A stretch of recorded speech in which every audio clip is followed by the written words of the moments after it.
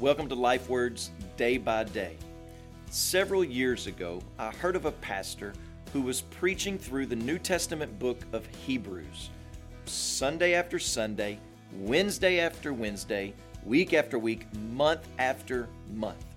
And one of the older ladies in the church had told one of her friends that her pastor was preaching from Hebrews all the time.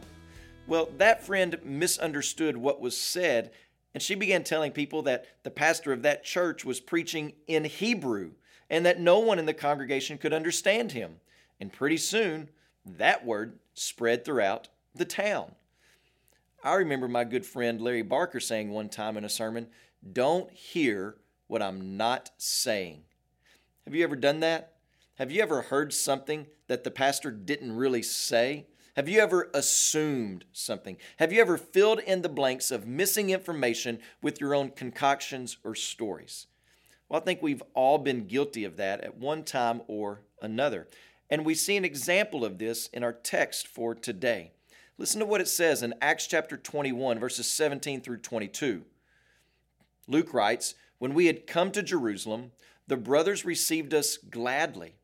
And on the following day, Paul went in with us to James, and all the elders were present. After greeting them, he related one by one the things that God had done among the Gentiles through his ministry. And when they heard it, they glorified God.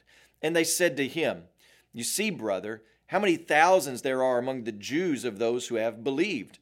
They are all zealous for the law, and they have been told about you that you teach all the Jews who are among the Gentiles to forsake Moses, telling them not to circumcise their children or walk according to our customs. What then is to be done?'" Did you see it there in the text?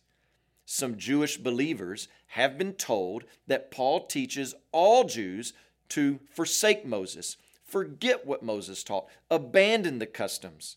They had heard something that had never actually been said by Paul, which is actually going to lead to a major issue in just a few verses. But I want us to stop right here and just heed this warning. Do not hear what someone is not saying, and refrain from filling in the gaps of your ignorance with your own made-up story.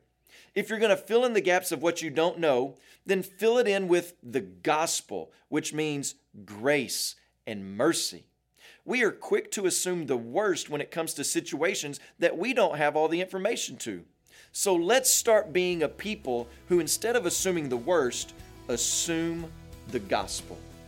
And as you pray today, please remember Michael Strong and his family, our missionaries in Minnesota. Also remember the Cebuano Life Word broadcast in the Philippines.